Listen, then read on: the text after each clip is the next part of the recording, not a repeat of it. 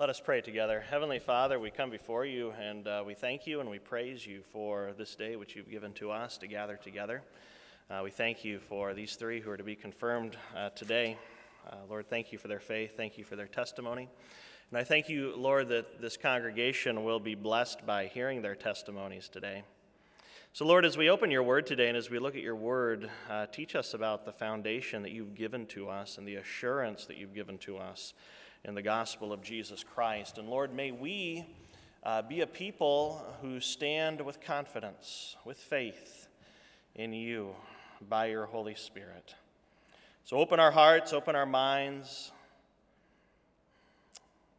Lord Jesus, we pray that we would be a people that truly do not know you and love you and follow you. It's in Jesus' name we pray. Amen. Well, grace to you and peace from God our Father and from our Lord and Savior, Jesus Christ. Amen.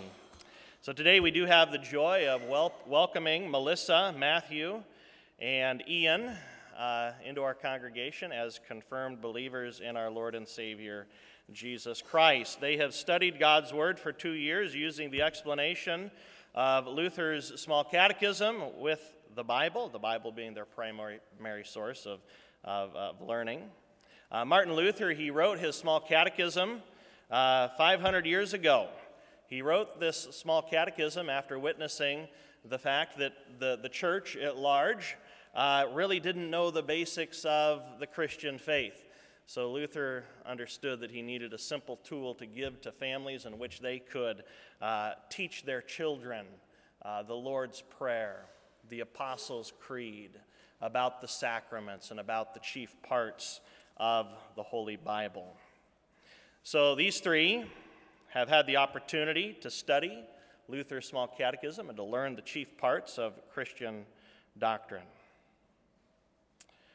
When Christian college students are asked what they wish they had learned in Sunday school and in youth group, what they had learned as teenagers, almost all of them, when surveyed, wished that they had learned what they believe as professing Christians and why they believe it. What they believe and why they believe it. And what confirmation does during that 2 years of instructions is it gives to teenagers the beginning of an understanding of what they believe and why they believe it. And then that beginning of instruction then will put them on a foundation for lifelong learning and lifelong development in their Christian faith. So the source of our faith, the source of our life as Christians is God's Word. It is the Bible. The Bible is our foundation. It is the foundation that we build our lives upon, and it's our prayer for you and it's our prayer for this entire congregation and really for our community and for our world is that people would come to understand that the Word of God, that Christ in His Word is the one true foundation that we can truly build our lives upon. Jesus told a parable about the importance of building our lives upon His Word. In Matthew chapter 7, verses 24 through 27, and I do have a handout here for you today. Matthew chapter 7, verses 24 through 27, just after Jesus had finished giving his great Sermon on the Mount, he says this. And this is, if you grew up in church, this is a very familiar part of God's Word. There's even a Sunday school song that goes along with it. How many of you remember the Sunday school song from this passage? Matthew chapter 7, verses 24 through 27. Everyone then who hears these words of mine and does them will be like a wise man who built his house on the rock. And the rain fell, and the floods came, and the winds blew and beat on that house. But it did not fall, because it had its foundation on the rock. And everyone who hears these words of mine and does not do them will be like a foolish man who built his house on the sand. The rain fell, and the floods came, and the winds blew and beat against that house, and it fell, and great was the fall of it. What a striking example Jesus gives to us. A man who builds his house without a secure foundation versus the man who does build his house on a very secure foundation. All of the elements of life, the weather and all the things that beat against the house are really an analogy of life in the real world, right? Because each and every one of us, we face difficulties, we face storms, we face hardships in this life. Where is your foundation? What is your foundation built upon? Is it built upon God's Word, or is it built upon the shifting sands of this world and what this world happens to believe today? Today they're going to say one thing, tomorrow they're going to say another thing. Where is your foundation? What are you building your life upon today? In 1989, an earthquake hit the San Francisco Bay Area. Two structures, and images of them are on your handout today. One was the Golden Gate Bridge. After they had investigated and inspected the Golden Gate Bridge, they found absolutely no damage. There was no damage done to the Golden Gate Bridge.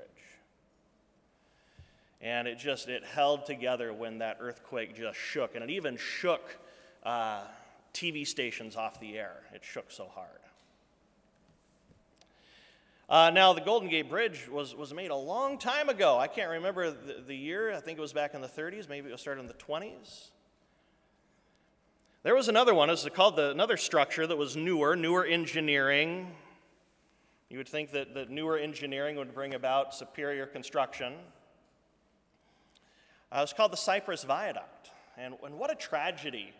None of our confirmation students remember this because they weren't alive then, but I remember turning on the TV and seeing that, and then my parents telling me what had happened and that there were cars and people trapped when that double-decker freeway collapsed and pancaked on top of one another. What an awful, awful thing. Well, as engineers investigated and as they wrote a report, they realized that this viaduct was built on what they call bay mud and on fill. It didn't have its foundation on bedrock. Now, the Golden Gate Bridge's foundation was on bedrock, so when that earthquake shook, it stood firm, but this viaduct, it fell because it really wasn't built on bedrock. It didn't have its foundation on the rock. And this can be an analogy of our lives too. What is the foundation of your life? What is the foundation of your life? Is the foundation of your life Jesus Christ and His Word? Or is it something else? If it's anything but Jesus and His Word, it is not a foundation that will stand the storms and the hardships and the difficulties and the temptations and the suffering and the storms that we experience in this life. So build your life on the foundation of God's Word. That's what confirmation begins to give to us. It begins to give to us that foundation which we need to continue to build upon. Some people say that confirmation is graduation from church. And I've seen this happen too many times. Kids are confirmed, and then after they're confirmed, you never see them in church again. Confirmation is not graduation from church. It's the beginning. It's the beginning of saying, this is what I believe. This is what I believe. I may not understand everything. I still have doubts. I still have questions. I still have a lot to learn. And guess what? So do I. And if you're honest, you'll say the same thing, so do I. But here we have a foundation. And the foundation is God's Word. Now, at the end of the catechism, I have basically I took my outline for the sermon from the last pages of the catechism that they studied, or the explanation of the catechism. And so they're going to help me preach the sermon today, all right? Are you guys ready to help me preach? All right. This is the foundation that we have. This is the assurance that we have. We can know who we are. We can know where we're going in life. We can know where we came from, because God's Word has given us this fundamental foundation in life. So I believe we're starting with Matthew. Matthew, according to God's Word, who are you? By God's grace, if I am a believer in and a follower of Jesus, I am a child of God. John 1:12, Jesus says, "But to all who did receive him, who believe in his name, he gave the right to become children of God, who are born not of blood, nor of the will of the flesh, nor of the will of man, but of God." Who are you? Who are you? You are a child of God. You believe in the Lord Jesus Christ, you are his child. That is who you are. But to all who did receive him, who believed in his name, he gave the right to be called children of God. That is who you are.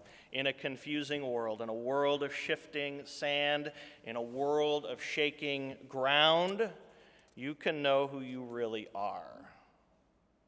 You can know who you are in Jesus Christ. And you can live with confidence in the reality that you are a child of God. You can know this through God's Word. Read his Word, trust his Word, believe his Word, know that you are a child of God. That is who you are.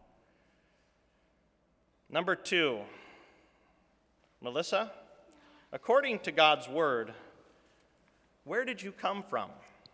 God allowed me to be conceived and watched over me even before my birth. Psalm 139 says, "For you formed my inward parts. You knitted me together in my mother's womb. I praise you, for I am fearfully and wonderfully made. Wonderful are your works. My soul knows it very well. My frame was not hidden from you when I was being made in secret, intricately woven in the depths of the earth. Your eyes saw my unformed substance. In your book were written, every one of them, the days that were formed for me, when as yet there was none of them." Where did you come from? You're not an accident. You may have been a surprise in your parents' timing, right? But in God's eyes, you're not an accident. God doesn't make mistakes. He doesn't make mistakes. For a purpose, for a reason, you were born. He knit you together in your mother's womb. You are fearfully and you are wonderfully made. Doesn't this give us an amazing sense of confidence in God in this life? Know that no one who is born by accident. Every human being conceived in this world is precious to God. Knowing that God knows you and formed you gives life its true purpose and meaning. You are known by God. You are known by him. He knows you better than you know yourself, and he knows you better than anybody else in this world knows you. He knows you. He knows everything about you, and he loves you. He formed you into the very person he wants you to be. No mistakes, no accidents. And he loves you more than you could ever imagine. Number 3, Ian, according to God's Word, why are you here on earth? I am here to glorify God, my Savior. Isaiah 43 says, "Bring my sons from afar and my daughters from the end of the earth. Everyone who is called by my name, whom I created for my glory, whom I formed and made." You are here on earth for one purpose. For one purpose. To know the saving power of God in Jesus Christ and to bring glory to his holy name. to know him as Savior, and by knowing him as Savior, we live our lives in such a way that we bring to him, not to ourselves, but to him, all the glory and all the honor in everything that we do in life. You see, it's easy to seek glory for myself. It's easy to live for me, to make life about me. Have you discovered that in life? It's easy to make it all about me.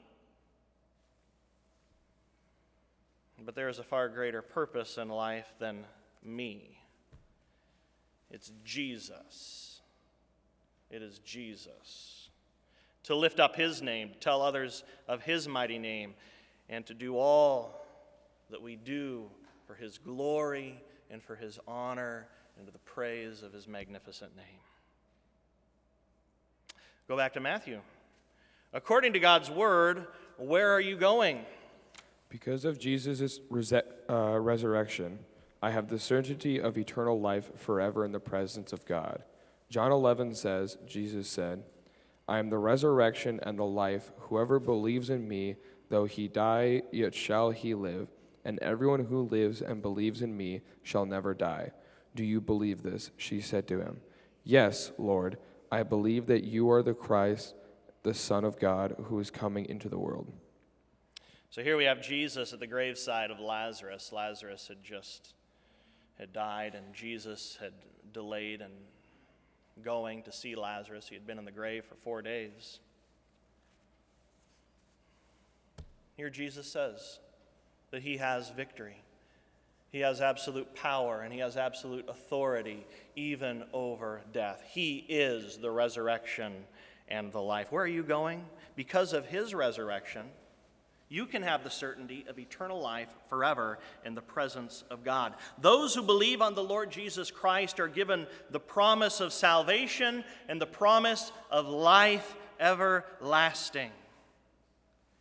He is the resurrected Savior. He is the resurrection and the life. He proved that at the tomb of Lazarus when he simply called to the tomb and said, Lazarus, come forth. And Lazarus came out after being in the grave for 4 days, and he proved this in his own resurrection.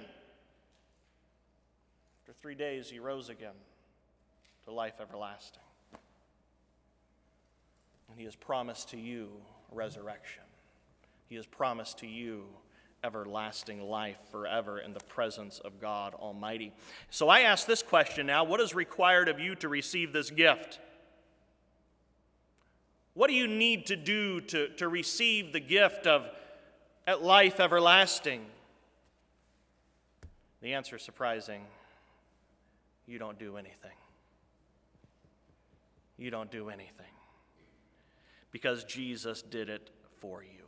He did everything. He accomplished absolutely everything for you so that you have this assurance that on the day that you enter into eternity that you are in God's presence. Jesus does it for you. He even grants you repentance. Repentance is a gift from him. Faith is a gift from him. Faith which holds on to these promises, the promises of God's love, his forgiveness and grace. It's all because of Jesus. It's all about him. I have nothing to do with it. It has nothing to do with my effort or your effort. It has everything to do with the effort of Jesus Christ in his sinless life, in his atoning death, the blood that washes away our sins, and in his victorious resurrection. It's a free gift. It's for you. Believe it. Receive it. Live in it. Experience the freedom that it brings. Then number 5, Melissa, according to God's word, how can you be sure of having eternal life and finally one day entering eternal life in heaven with God forever? I can be sure of eternal life because of God's promise to me in the Bible. 1 John 5 says, And this is the testimony, that God gave us eternal life, and this life in his Son. Whoever has the Son has life. Whoever does not have the Son of God does not have life. That you may know, I write these things to you who believe in the name of the Son of God, that you may know that you have eternal life. And this is the confidence that we have toward him, that if we ask anything according to his, will he hear us. And if we know that he hears us, and whatever we ask, we know that we have the requests that we have asked of him. Amen. This is the confidence that you can have. Confidence. Do you know what it means to have confidence? It's a Latin word. It's a compound word. It means con, with, and fide, faith, with faith. You can stand with confidence today. Not in your efforts, not in what you have done, not in your actions. You see, we can stand with confidence in God's word as a foundation. We can stand with confidence in Jesus Christ. We can have absolute assurance that all of these promises from God in the Bible are ours. They belong to us. And now it's very difficult to find a sermon illustration on the absolute assurance that we're given in the gospel.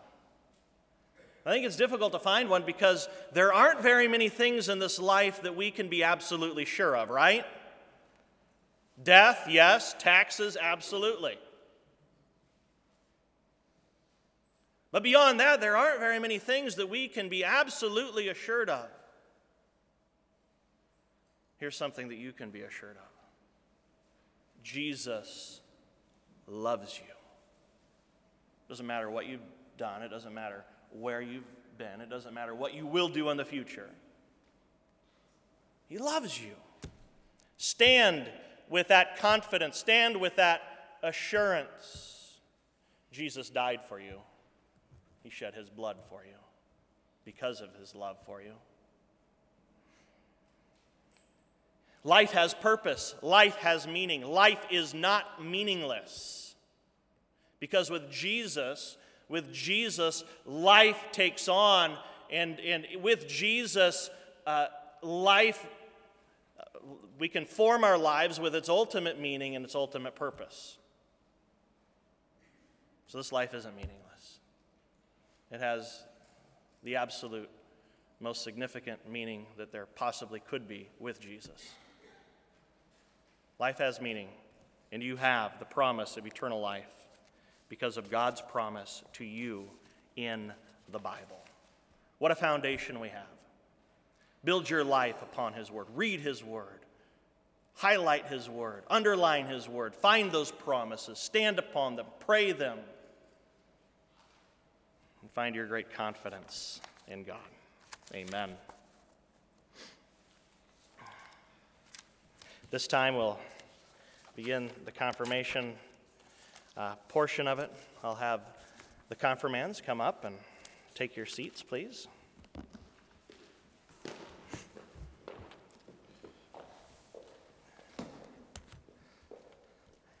And in a moment here, I'm going to have, after they give their testimonies, which I'm excited for you to hear their testimonies, the parents will actually come up during the confirmation blessing. So we begin. Beloved in the Lord, our Lord Jesus Christ, our Lord said to his apostles, "All authority has been given to me in heaven and on earth. Therefore go and make disciples of all nations, baptizing them in the name of the Father, and of the Son, and of the Holy Spirit, teaching them to observe all things that I have commanded you. And lo, I am with you always, even to the end of the age." Now you have been baptized, and you have been taught in the Christian faith according to the Lord's bidding. Jesus said, "Whoever confesses me before men, I will also confess before my Father who is in heaven. But whoever denies me before men, I will also deny before my Father who is in heaven. Lift up your hearts, therefore, to the God of all grace, and joyfully give answer to what I now ask you in the name of the Lord." So I ask you these questions. Do you this day, in the presence of God and of this congregation, acknowledge the gifts that God gave you in your baptism? Yes, I do. Do you renounce the devil? Yes, I renounce him. Do you renounce all his works? Yes, I renounce them. Do you renounce all his ways? Yes, I renounce them. Do you believe in God the Father Almighty? Yes, I believe in Do you believe in Jesus Christ, his only Son, our Lord?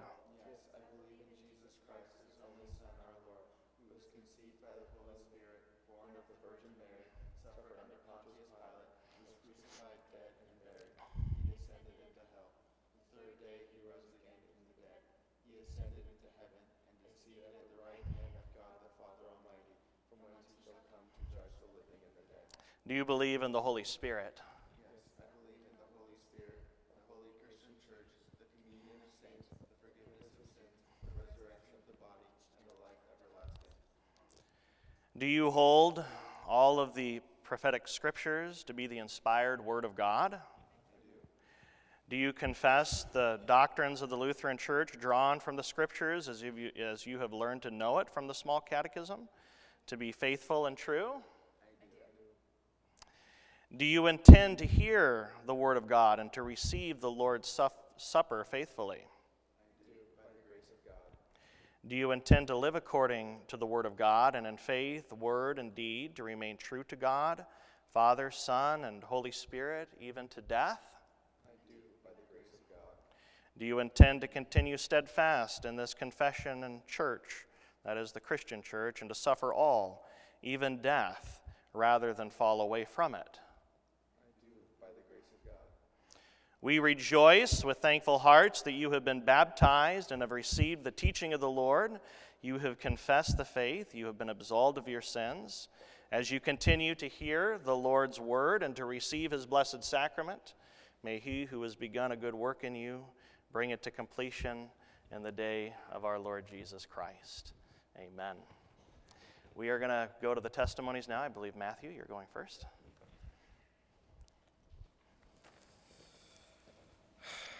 Good morning.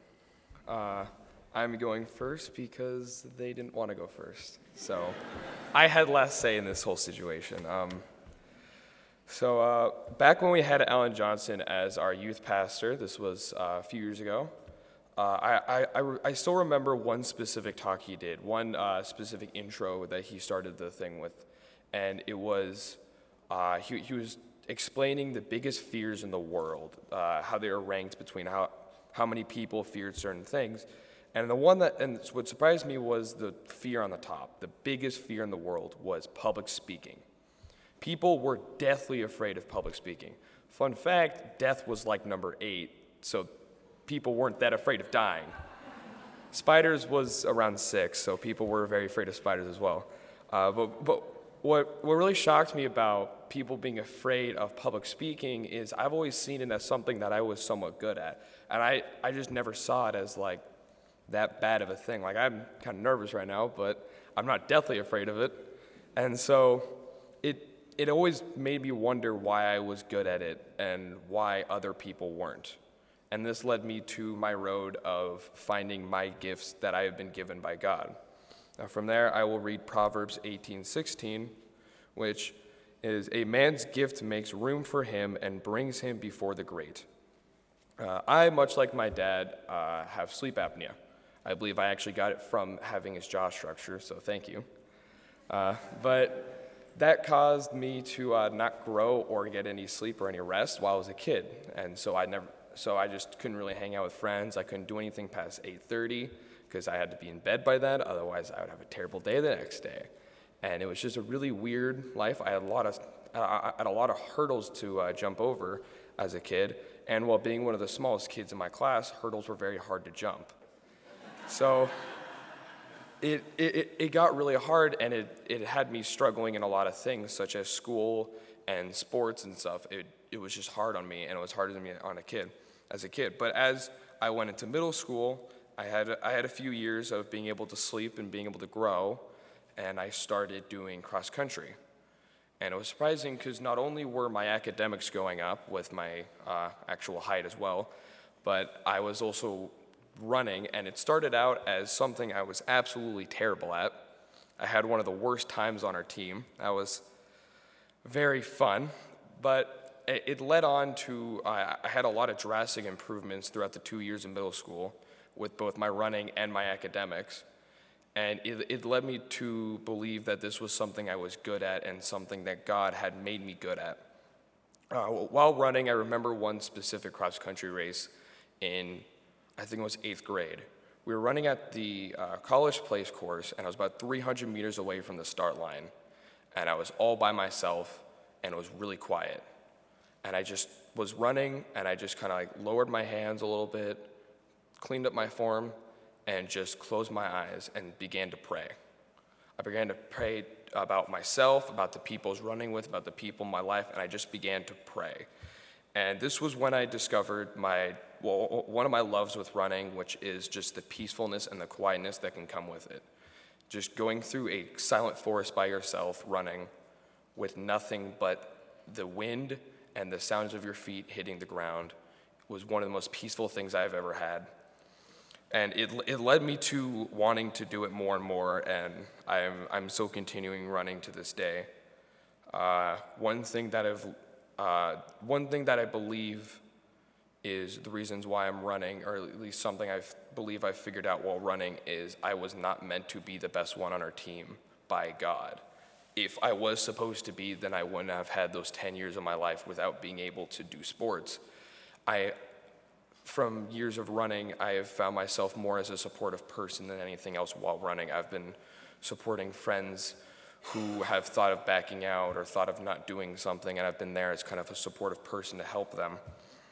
And it's something that I believe that's why I was there to do it. I was there to be kind of a light in those people's lives. And so that was something I started doing. I also started going to Bible camp. And this is when I first started really finding God and really finding out who he was. Because I always went to church. I used to go to Trinity, and then I ended up coming here 7, 8 years ago, probably. And I've been always going to church every Sunday, started going to church every Wednesday, and never really thought much of it. But going to Bible camp, I really started to see what church was and who God was, and started to see what he was doing in my life. During 1 year, I believe it was in between middle school and my freshman year of high school, we had a bonfire, and this is something that kind of stood out to me because we hadn't done it the years before. And in this bonfire, it was kind of an open mic thing. We were allowed to go up and say what we wanted to. So I felt pulled and called to go up and speak there. That was the first time I've ever done any form of public speaking in front of a big group of people in a church setting. And I ended up giving some form of my testimony, which I would later use during a retreat against my will. That was fun. But it gave me a great experience, and it just allowed me to express thoughts that I had kept in that I hadn't really been able to express. During one of the talks, I ended up stealing a talking point from Pastor Greg, and I hope I did that one justice.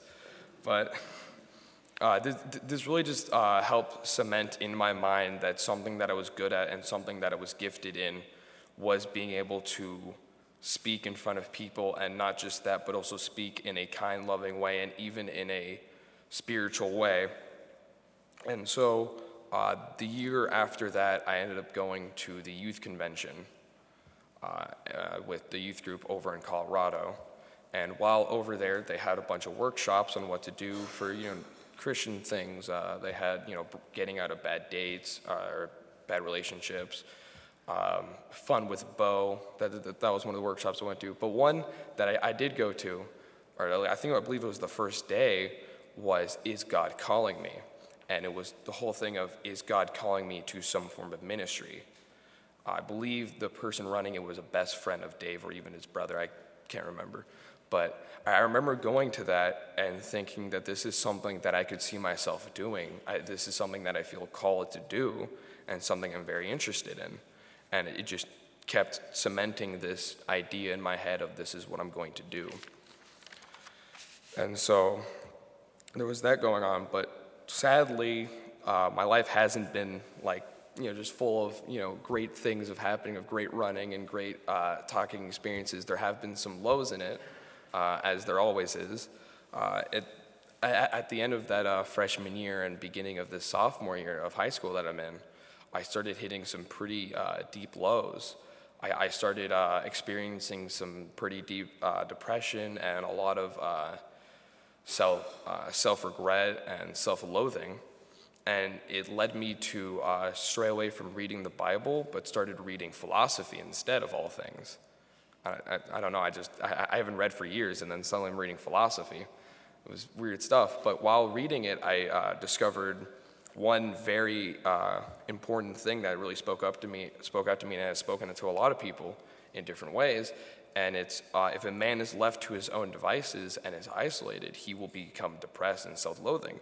And it really just made me wonder, why would this happen, and does this count for the Bible? If someone is isolated and left to their own devices, but left with the Bible, would they still go under these problems? And it made me wonder, why would God even allow people to go through that?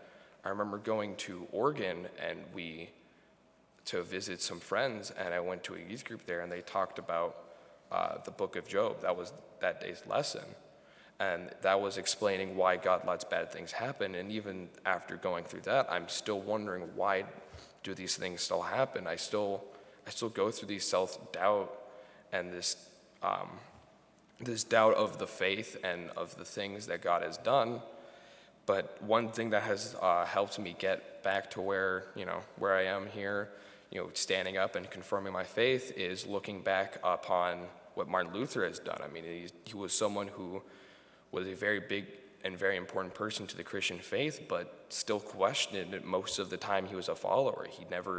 He struggled finding a cement faith within God, even while having an entire church hunting him down. So that might have been a big problem.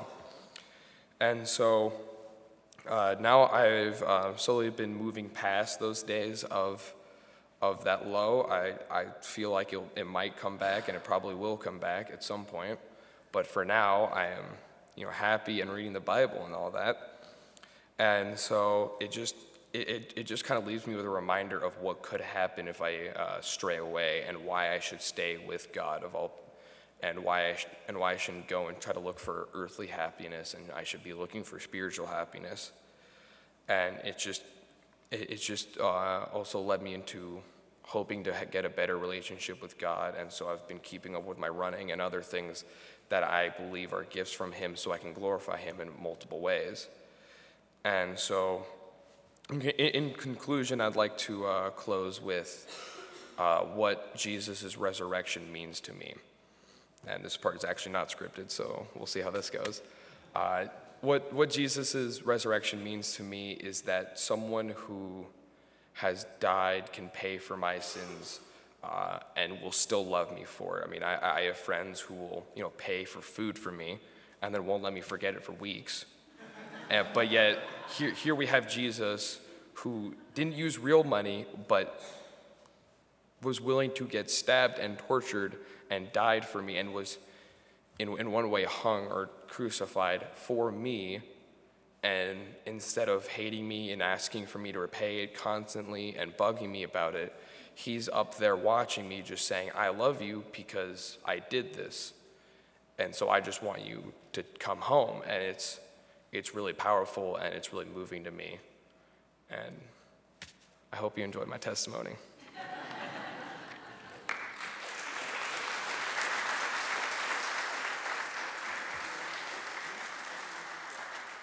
I think we might have a future preacher on our hands. Sign of a preacher is there's a lot of things that they want to say, and they're excited to say it. So thank you, Matthew. Appreciate that. Ian.